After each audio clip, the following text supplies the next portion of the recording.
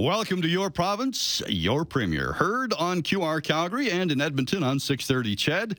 I'm Wayne Nelson, your host and moderator. If you have a question, a concern, something on your mind for the premier, you can phone or text. But a big reminder, please keep those questions or texts as short as possible.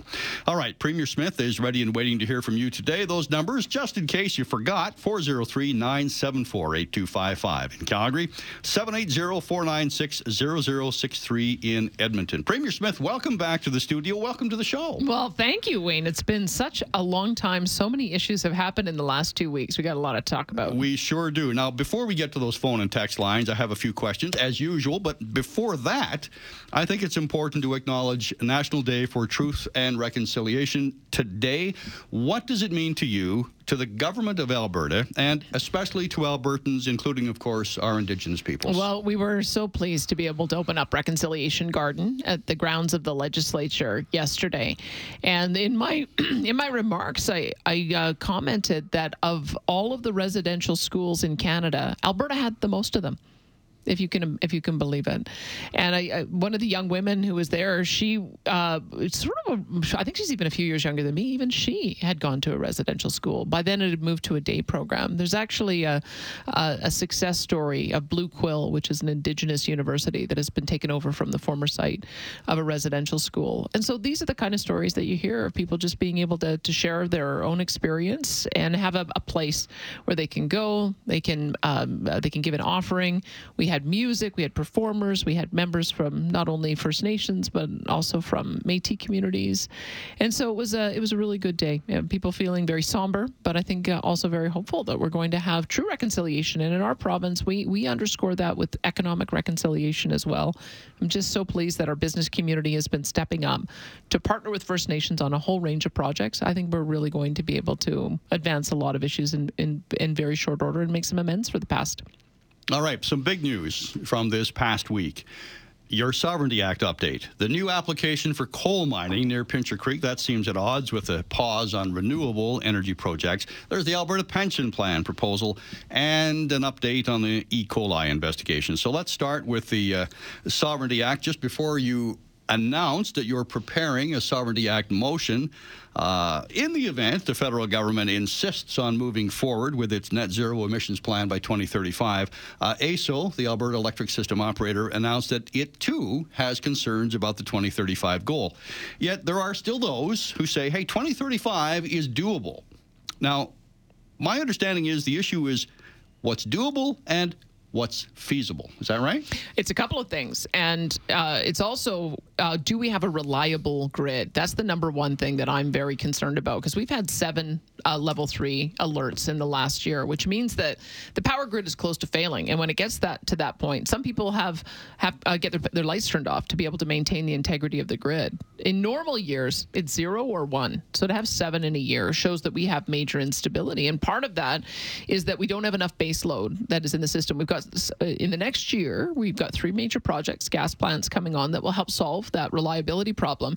But we've got virtually nothing else in the queue. And part of that is because of the federal government creating so much uncertainty around what is going to be possible. They are trying to make the public believe that they are being measured and reasonable. Anything but. They are expecting any new plant to come on to be 95% abated of carbon dioxide by 2035.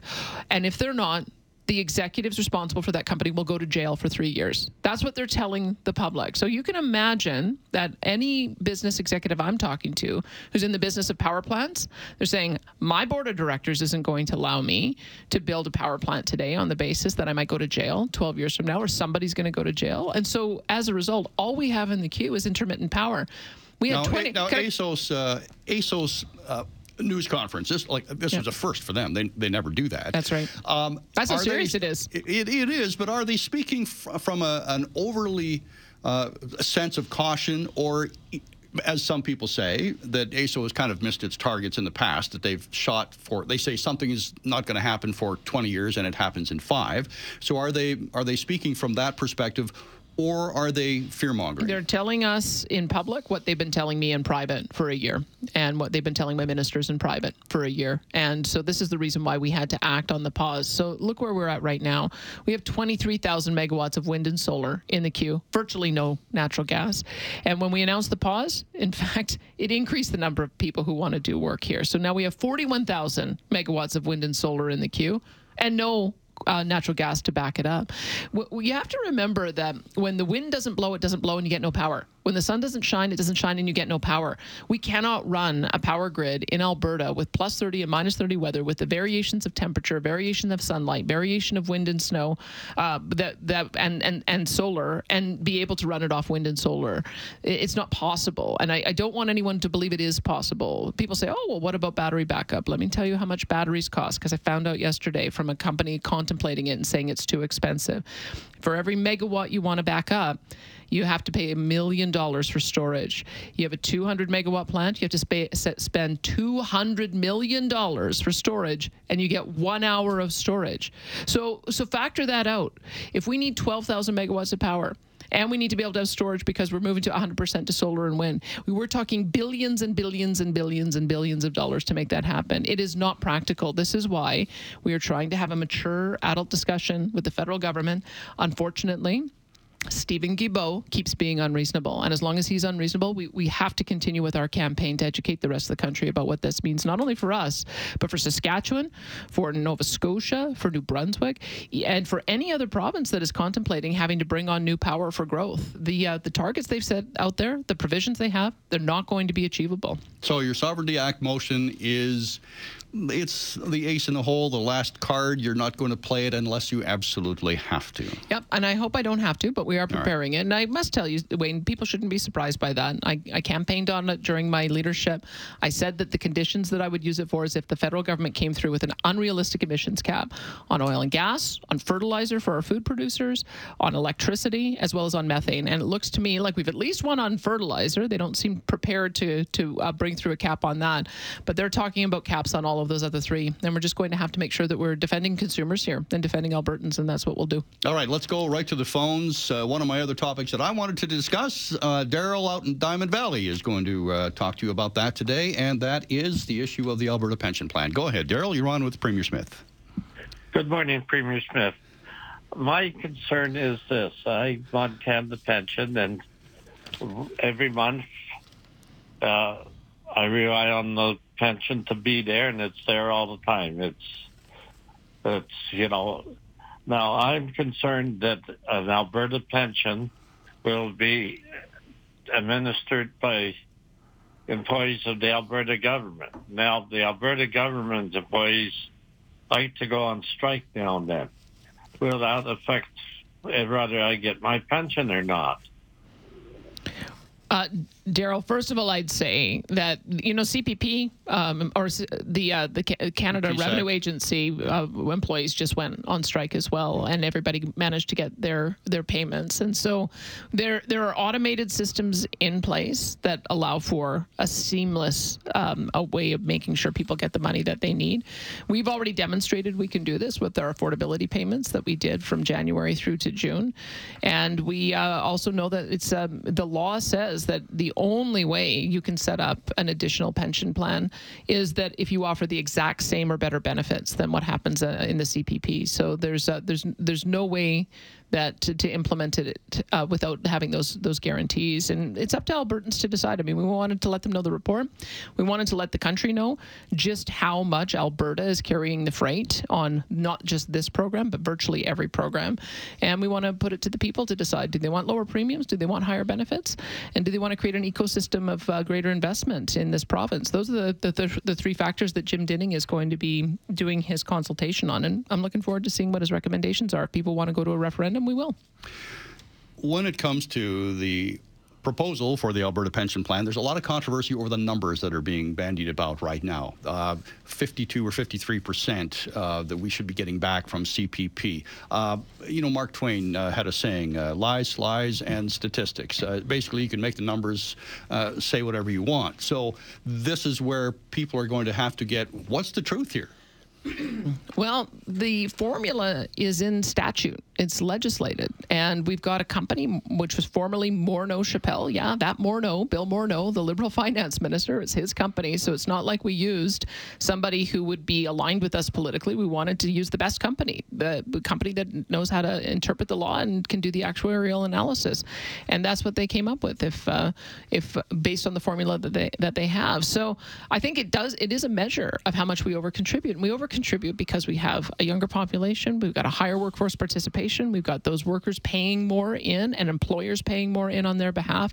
And that's the reason why we consistently overcontribute. I guess my question is, if we don't do something about this now, what's it going to be in 2050? Like, how much overcontribution is Alberta going to continue to have? When does this get fixed so that we actually have a reasonable contribution rate and that our seniors are getting supported? So that's part of the question people have to ask them. And it may well be that Albertans are happy with this scenario where we constantly overpay to every program that's administered by the feds. Exactly. They have the ultimate choice. I think people know that I'm persuaded by the numbers, but it's not up to me. It's going to be up to Albertans. All right, we're going to pause for a break. I'm Wayne Nelson. I'll be back with Premier Danielle Smith. More of your calls and texts when we return on Your Province, Your Premier.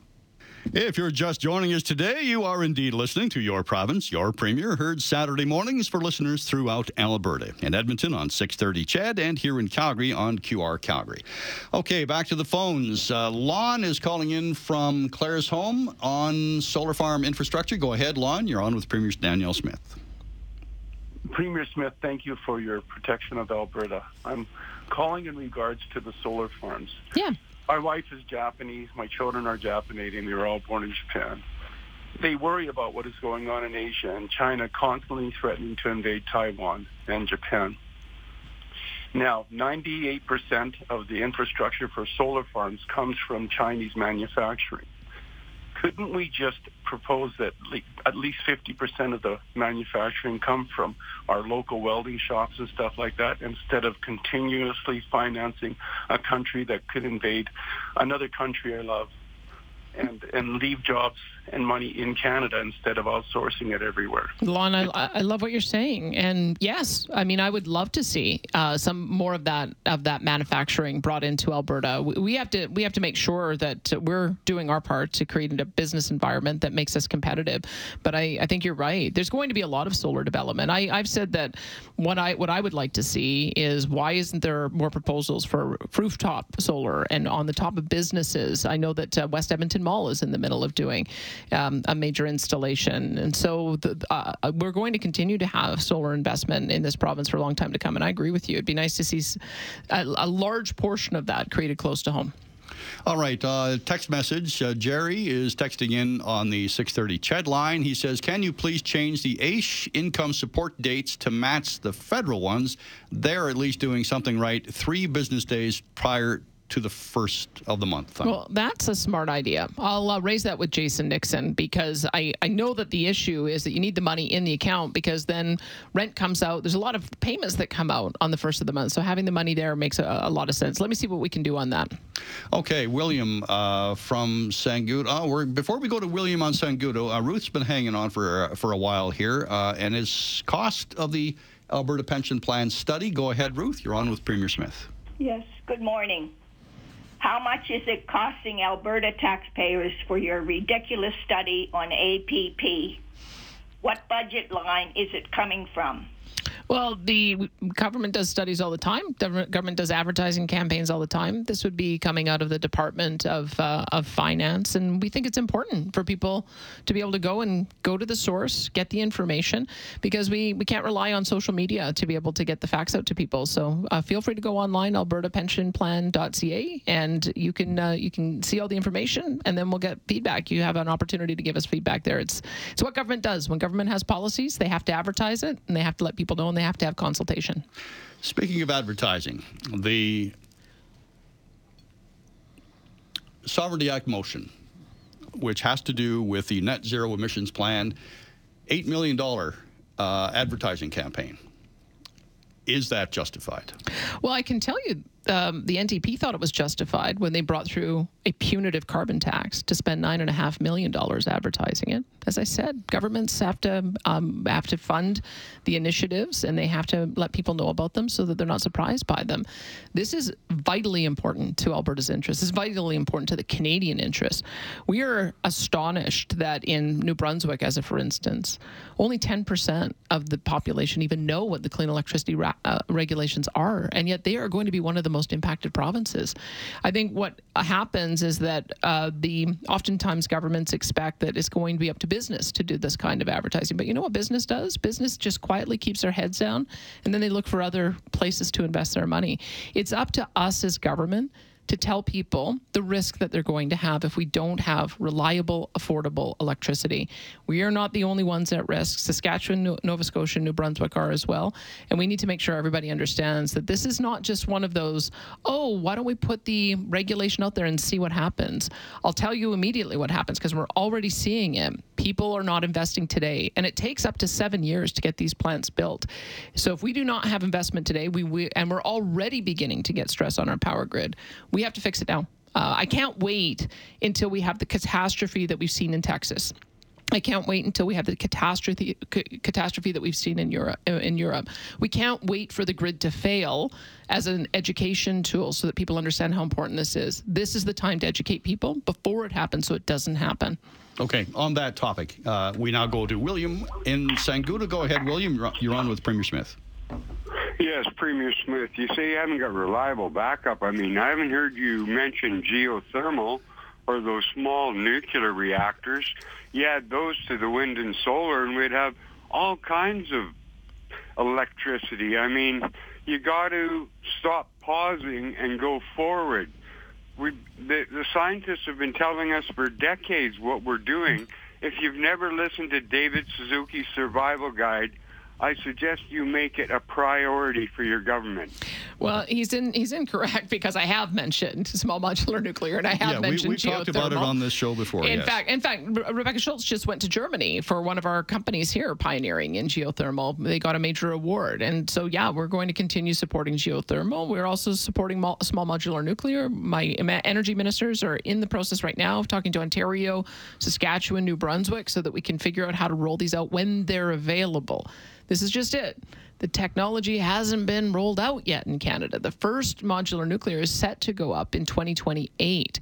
And that's why setting an aggressive target of having our entire power grid on geothermal and small modular nuclear, even if we were to do that, simply not possible to do by 2035. I've said 2050, and there's a reason for that, because as your last caller said, he's absolutely right. Eventually this technology will be available. It'll be proven. We'll have the time to do the consultation and the construction and the build out.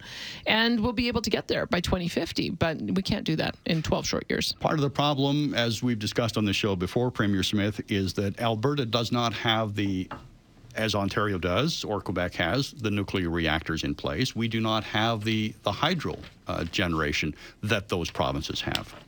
That's exactly right. I mean, every province has different geography, and that's the reason why electricity, under our Constitution, is exclusive jurisdiction of the provinces. Because Stephen Guilbeault, it's very clear to me that he and his department and all of the bureaucrats at the federal level have no idea how our power grid operates. They've come up with an arbitrary deadline, and as we're educating them, it's like deer in headlights. They have no idea what they've done or what they're proposing to do, and it's up to us as a government to tell them that they're wrong, tell them how we can get to 2050 with an emissions reduction target, and that we keep reliability and affordability front of center. That's what really matters. When you flick the switch, the lights have got to come on when it's plus 30 and when it's minus 30. An Australian company has resubmitted its plan for coal mining in the Crow's Nest Pass. Now, it looks like the application has been accepted. Why did that happen? Didn't a commission recommend a moratorium on development? And if so why is there no pause on coal development, but there is one on renewable resource projects? Alberta's government, we're keeping strong restrictions in place on coal, and the application for these exploration drilling activities is being reviewed by the Alberta Energy Regulator, which is the proper authority to review them. An application doesn't necessarily mean it's going to be approved, but the ministerial order restricts coal projects, but does allow for exceptions, and that's always been the case, including active coal mines or advanced projects. And I believe there's 3 of them that were identified as being active and advanced, 2 in the Crowsnest Pass area on Category 4 land. So they've already been developed in the past, and it's a matter of whether or not the development will continue. And then there's also another one, I believe, in Grand Cache or in the Hinton area. So very small number of exceptions, and we have to let the process play out with the Alberta Energy Regulator. All right. Justin is calling in from Edmonton. Go ahead, Justin. Pronoun student. Hi, good morning, Premier Smith. Hi, Justin. I noticed that the UCP was also had one of the proposals in the Ideas Law process leading up to the AGM to copy New Brunswick and Saskatchewan requiring parental consent for name and pronoun changes. Do you support that resolution that's being put to the floor at the AGM? I'll let the AGM process play out and see what our members have to say. We're having discussions in caucus as well, and we're watching what's happening in the rest of the country, watching the legal challenges that are taking place. And we want to make sure that we have a policy that puts kids first, respects parental rights, and tries to depoliticize this and bring the temperature down. I just don't think that having this kind of social clash is very helpful to the kids who are going through and struggling with gender identity. So we're trying to make sure that we're making the right choice to protect everybody's interests, and we'll see what emerges from those policy discussions. Jeremy is texting in from Spruce Grove. He says, I would like to ask the Premier if there is any plan on giving the Alberta Sheriffs a raise, seeing how the roles have been expanded and the province is planning to continue expanding the roles of the sheriffs. Well, I don't want to bargain here on the air, but I can tell you that we have to get into collective bargaining in the new year, and we absolutely have to look at whether the jobs that we're offering and the pay that we're offering is consistent with what we see in other large provinces for similar types of occupations. So that's the hard work that our bargaining team is going through right now. And you guys know I love our sheriffs. I think that the amount of investment we've put in them demonstrates that my confidence that they're going to just continue to do more and more work on behalf of Albertans. So we're quite happy to continue providing those opportunities. But the negotiations begin in earnest next year. Neil has a question from Edmonton. Healthcare wait list. Go ahead, Neil. Hello, Premier. I've been in Alberta all my life. I've worked in Alberta all my life. I've never been a burden on the healthcare system all the time. And now my knee is gone, my right knee, and I can't do the things that keep me healthy. And now I have to get a new knee replacement, and now I'm told that I have to wait 28 months to get a knee replacement. Now that's 28 months. That's over 2 years. And I just think that, there's something wrong here, that we have to wait so long for these kinds of things, and yet we have to trust you to look after a pension, but we can't trust you to look after our health care. Surely there's our health care for the seniors is more important than what I've been seeing from the government. Can you help me out on that? Yeah, I agree with you. Hey, look, I didn't create the problems. I'm just trying to solve them. I've been in the position now for, if you can believe it, Wayne, I guess my 1 year anniversary will be October the 11th, if you can imagine. So I haven't even been in the job for a year. But the reason why I've already made the decisions that I did on healthcare is I equally agree it's unacceptable to wait 28 months for a knee replacement or a hip replacement. Is why we took a hands-on approach with helping to put an official administrator in place to improve on a whole range of fronts, including reducing surgical wait times, getting some calm in our emergency room so that we had capacity, and addressing the issue of ambulance response times. But the fourth part of that was decentralization of decision making. So we've started that process. I've got a new health minister in place who is working on a plan for how we're going to make sure that we have more chartered surgical centers so that we can do more of those types of surgeries. And we'll have more to say on that before the end of the year. The new health minister came in, took a look at the lay of the land. She's prepared to start making some movements very quickly here. And so we're just going through the process through our caucus and cabinet of getting that in place. But we share the same goal. No one should wait longer than medically recommended for any critical healthcare need. And that's what our target is. Where are we on those measurable goals? Is there some new data to support that improvements have been made in terms of wait lists for this, whatever the health issue of the day is. Well, we do have some, I'll see if I can get my staff is listening. I'll see if I can get them to send me the updated numbers, because the ones that we had just prior to going into the election, we'd already seen a 17% decrease in the wait times in emergency rooms. We had already seen a reduction. We were reducing the amount of surgeries on the surgical backlog by about 3,000 per month. Again, that was just prior to the election. We'd gotten down to about 30,000 who were waiting longer than medically recommended.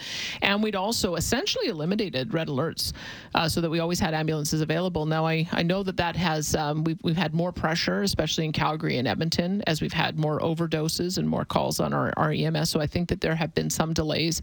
But that is our objective, is to make sure that those three measures, we want to get to nobody waiting longer than medically recommended for a surgical need. We want to make sure we always have ambulances available, so there are no red alerts where ambulances are not available. And we also have to make sure that people have an efficient way of getting in and through an emergency room. And there's been some successes. I mean, when you look at what happened with this E. coli outbreak, the fact that the Children's Hospital was able to manage a load of 357 kids being identified as having E. coli, many of them needing to be hospitalized, many needing to be on dialysis. The fact that they were able to handle that surge is a demonstration to me that at the front line, they're thinking through innovations for how they can develop that capacity. So I'm seeing a lot of positive signs. Not enough yet, but we're going to do more. On the topic of the E. coli outbreak, where does that stand right now? I know you've put former Police Chief Rick Hansen in charge of the investigation into that, providing some recommendations, finding out what's going to be happening. Are you waiting until that report comes in? What's the status? We have plateaued on the number of cases and secondary infections, which is such a relief to everybody, because secondary infections can be every bit as dangerous as primary infections as well. And we still have a few kids in a hospital. I can't tell you the precise number because of privacy reasons, but it's so low that I can say that there are a few kids, and that is also a great relief to all of us, that the number of kids who are in that really critical acute need is trending absolutely in the right direction. A lot of those kids are still going to need to go back for regular testing to make sure there isn't any long-term damage, but they did an amazing job at the front line, making sure they got the care, they put them on dialysis, and that they were providing a comfortable environment for the families. The reason we have Rick Hansen in is, he's a trained investigator. He's got a lot of credibility from the work that he did as chief. He's dedicated his time in retirement to charities and causes that support kids. He's been following this very closely. And I think people wanted some confidence that no stone would be left unturned in figuring out what went wrong along this chain. We announced earlier this week that all roads point to a particular meal served on August the 29th. It was the meatloaf as well as a vegan loaf. So there's a number of things we have to look at. We have to look at safe cooking temperatures. Do we need to have more policy around that? Safe holding temperatures, do we need to have more policy around that? Safe food handling practices to make sure there isn't cross-contamination. Do we have to do more around that? Once food is packaged up, is it being transported at the right temperature, whether it's cold or whether it's hot? How do we stack up against other provinces? It's tough to really be able to compare province to province. I don't think that any other province has ever seen an outbreak like this. This is one of the worst outbreaks that we've ever seen in the country. And so that's why we have to do our due diligence here. And one of the things that Rick will be looking at is whether there are practices in other provinces that we should adopt here. There's a few that I've already asked him to look at. For instance, posting the most recent kitchen inspection report on site at every daycare so that families can have a look at it themselves and make an assessment of whether or not that's high enough. And you know what happens when you post, shines the light on things, and it has a way of making everybody that much more diligent. So they do that in other jurisdictions. I'm open-minded. I think that's a pretty good idea. In other jurisdictions as well, every person who handles food in a kitchen has to be trained on the food safe program so that they know safe storage, safe handling practices, and making sure that they don't have cross-contamination. That seems like a pretty good idea here too. So I want him to look at that as well. There's a number of different programs that are offering it at a number of different price points. So we have to make sure that we understand the implications if we make it mandatory for all kitchen staff. And there'll also be, I think what also has come through is that when we do inspections, if there is food being transported off-site, we have to make sure that we're looking at the vans and ensuring that they've got proper refrigeration and proper equipment to keep it at either the cold temperature or the warm temperature. So those are a few of the things that we've already identified that I want some answers on, and we're not going to wait until the final report comes out. If the committee knows that things need to be changed immediately, then we'll change them. But I think people want to get to the bottom of what actually happened here and make sure it doesn't happen again. All right. Some further health questions. One on the phone line, one on the text. We'll go to the text line first. This one from Graham. Premier, when is the insulin pump program going to include CGM, constant glucose monitoring? The insulin pump isn't much good without the engine, which is the CGM. Okay. Duly noted. I'll leave that to my health minister to identify how we might be able to do that. Seems like a good idea.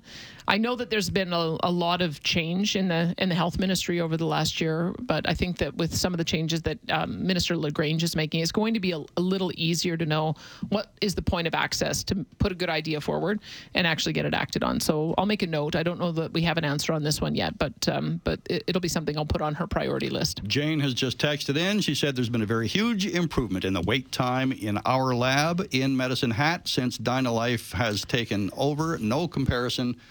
Thank you very much. Oh, I think it wasn't DynaLife that took over. It was the Alberta Precision Labs. Precision Labs, yes.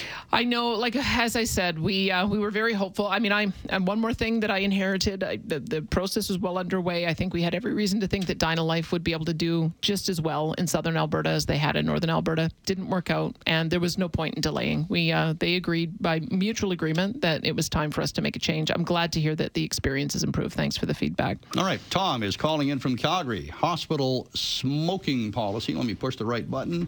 Go ahead, Tom. You're on with Premier Smith. And if you could turn your radio down just a little bit. We're getting some feedback. You have a chance to make a difference. It's unbelievable that you would allow anybody to smoke anywhere on hospital property. To have to walk in as a visitor, to walk through people smoking at the entrance is just unacceptable. And when you think about it, people that smoke and drink and do drugs and do illegal activity, if you're allowing these people to go ahead in the hospital system when there's good people that have tried to look after their health, you're just making a huge, huge mistake. So I'd like your comment, please. What would you recommend? Well, first, there shouldn't be any smoking at all on hospital property, period. If you want to smoke and drink and do drugs and do illegal activity, those are the last people you should be giving health care to when there's decent people that require health care. If some guy's waiting for a couple of years to get a knee replacement over somebody that's 300 pounds that's never looked after themselves, it's not a very difficult decision to make, is it? Well, look, we don't blame patients for when they end up getting sick. What we do is we try to treat them. And I don't know what the process would be for us to change the smoking policy. So I'd have to, again, probably talk to somebody over at Alberta Health Services. He does make a good point, though, that when you go to a hospital, there are people gathered around whatever the distance away from the entrance doors is where they're allowed to smoke. And for the non-smoker, you have to walk past that or through that vapor of smoke to get into the hospital. It is a good point. But the other part of it is that when you do have people who have limited mobility, who are addicted to smoking, can you really realistically get them wheeled out several hundred meters away from the entrance? I don't know what the answer is. So I'm sure your callers and listeners are smart. I'm sure that they'll give us some texts and give us some answers to this. But I don't want us to be in a position where we're blaming somebody for getting unwell and needing hospital services. I want us to be in a position where we actually have a hospital performing at capacity, so that when somebody does get sick, we're able to give them the care. We're obviously we have to do more work to make sure people understand what they can do to stay well. Good nutrition, sleep, exercise, making sure that they have stress release, not smoking too much, not drinking too much, not doing opioids at all. Those are the kind of things that we can have a public health campaign on. But I think we have to accept the situation we find ourselves in right now and give the best care possible.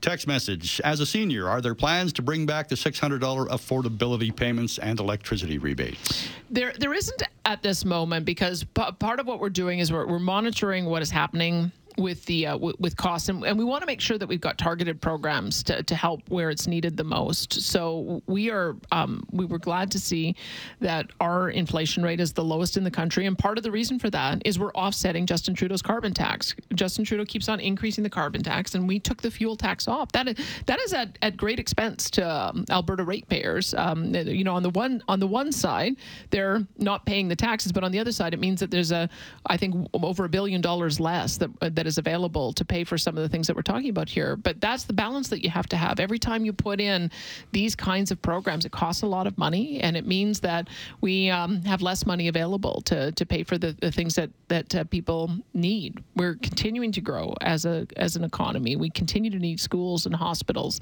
and roads. We continue to need to support our municipalities. So we're trying to find that right balance of keeping things low for everybody and giving targeted support. I think it was absolutely needed in the first 6 months of this year.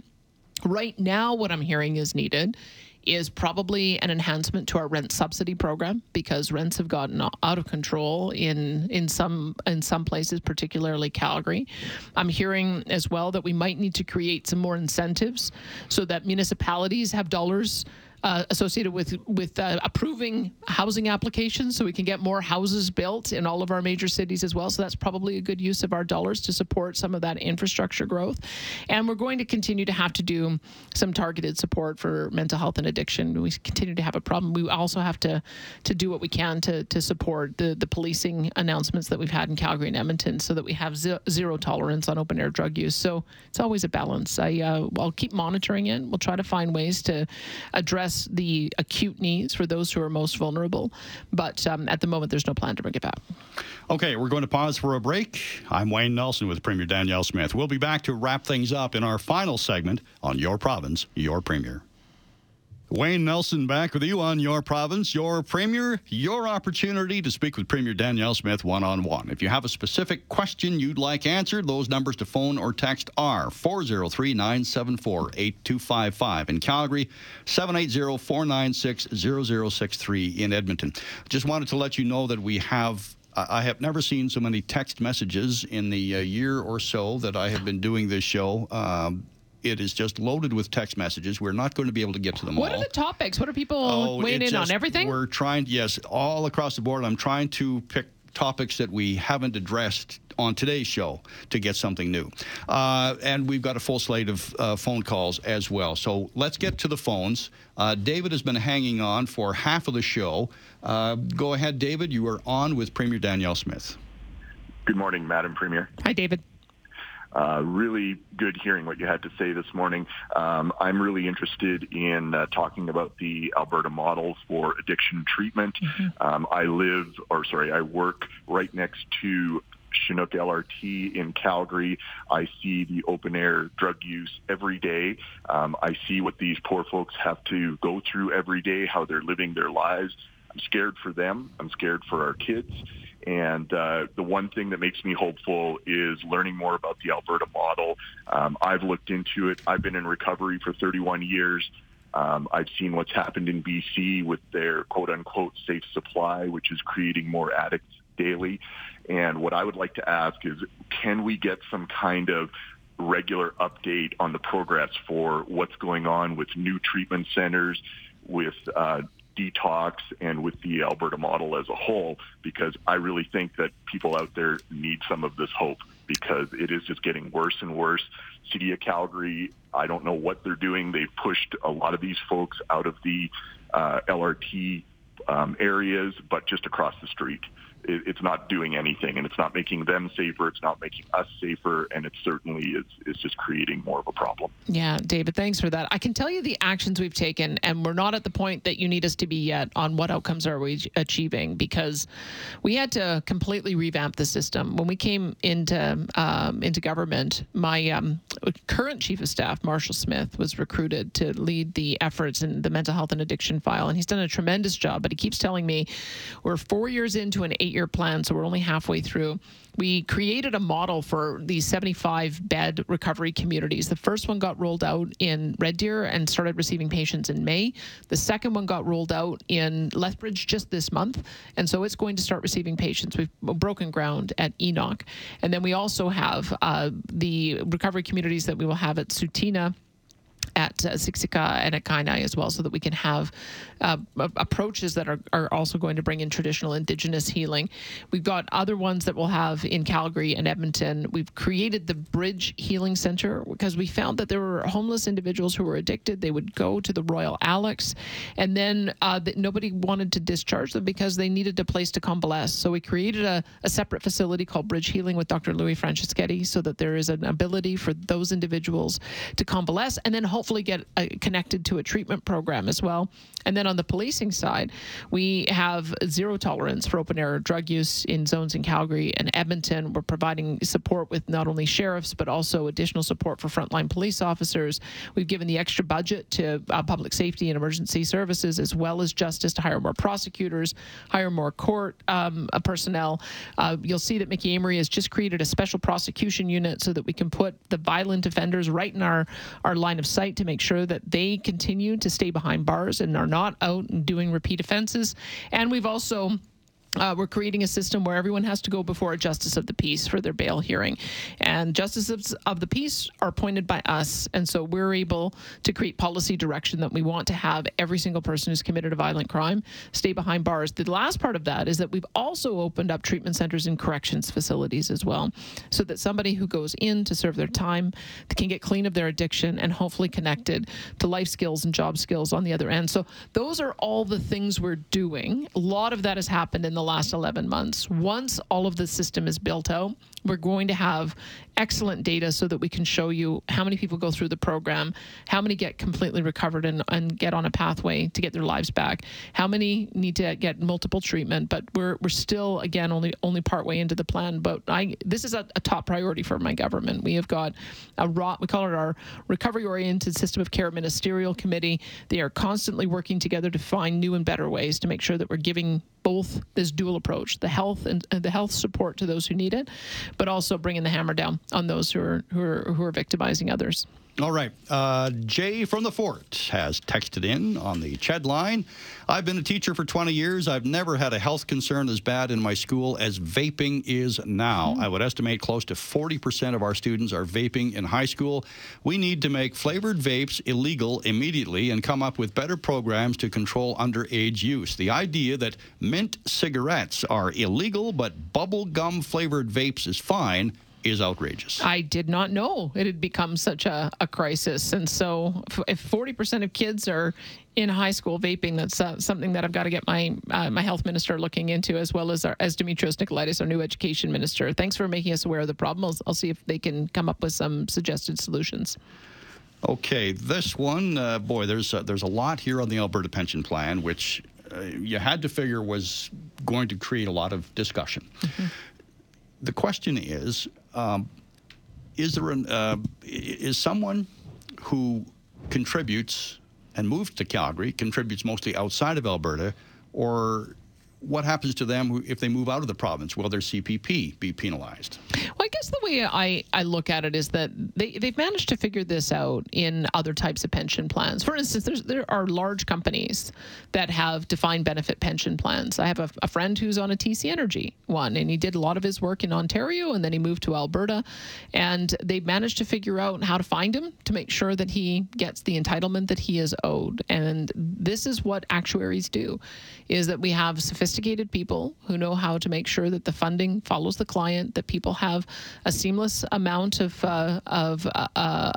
pay when they're entitled to receive it, and it is an entitlement. So I have a lot of confidence in the people who manage pension systems that can be worked out. And so it's going to be up to Albertans to decide if they want to keep the system as it is. Then that's the feedback that we'll get. If they understand that they can get better benefits and lower premiums, and that we don't end up continuing to overpay into this system going forward, then maybe they'll make a different decision. But we've got the panel discussion. I want people to go online, albertapensionplan.ca, participate in the town halls, give the feedback, let us know. And if you want to have a referendum, we'll put it to a referendum. Text message from Calgary regarding the issue that happened in the House of Commons. Is there a vetting procedure for people who speak or get recognized in the Alberta legislature? We just returned to doing introductions. They had stopped doing it altogether. And I suppose that's what you could do. You could say no one should ever be allowed to be introduced in the legislature.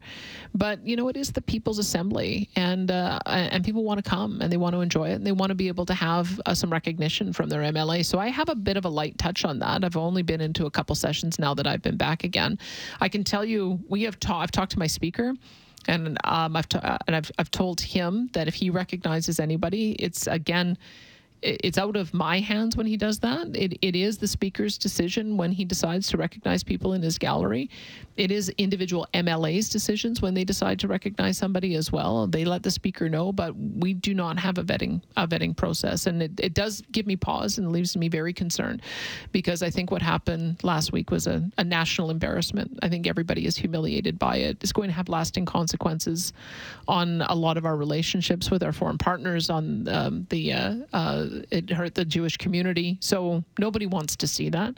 I'm just going to be asking MLAs to be very, very careful when they choose to vet somebody in the Assembly, that we just can't have these kinds of things happen.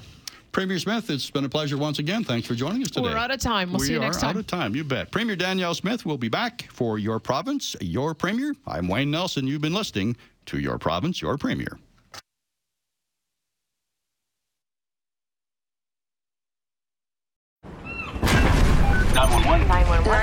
What's your emergency? I'm on a cruise ship. There was an explosion. Oh my God, the ship is sinking. I can't get out. There's water everywhere. We're going down. I've got a lock on your location. Stay with me. Hurry. Hello? Are you there?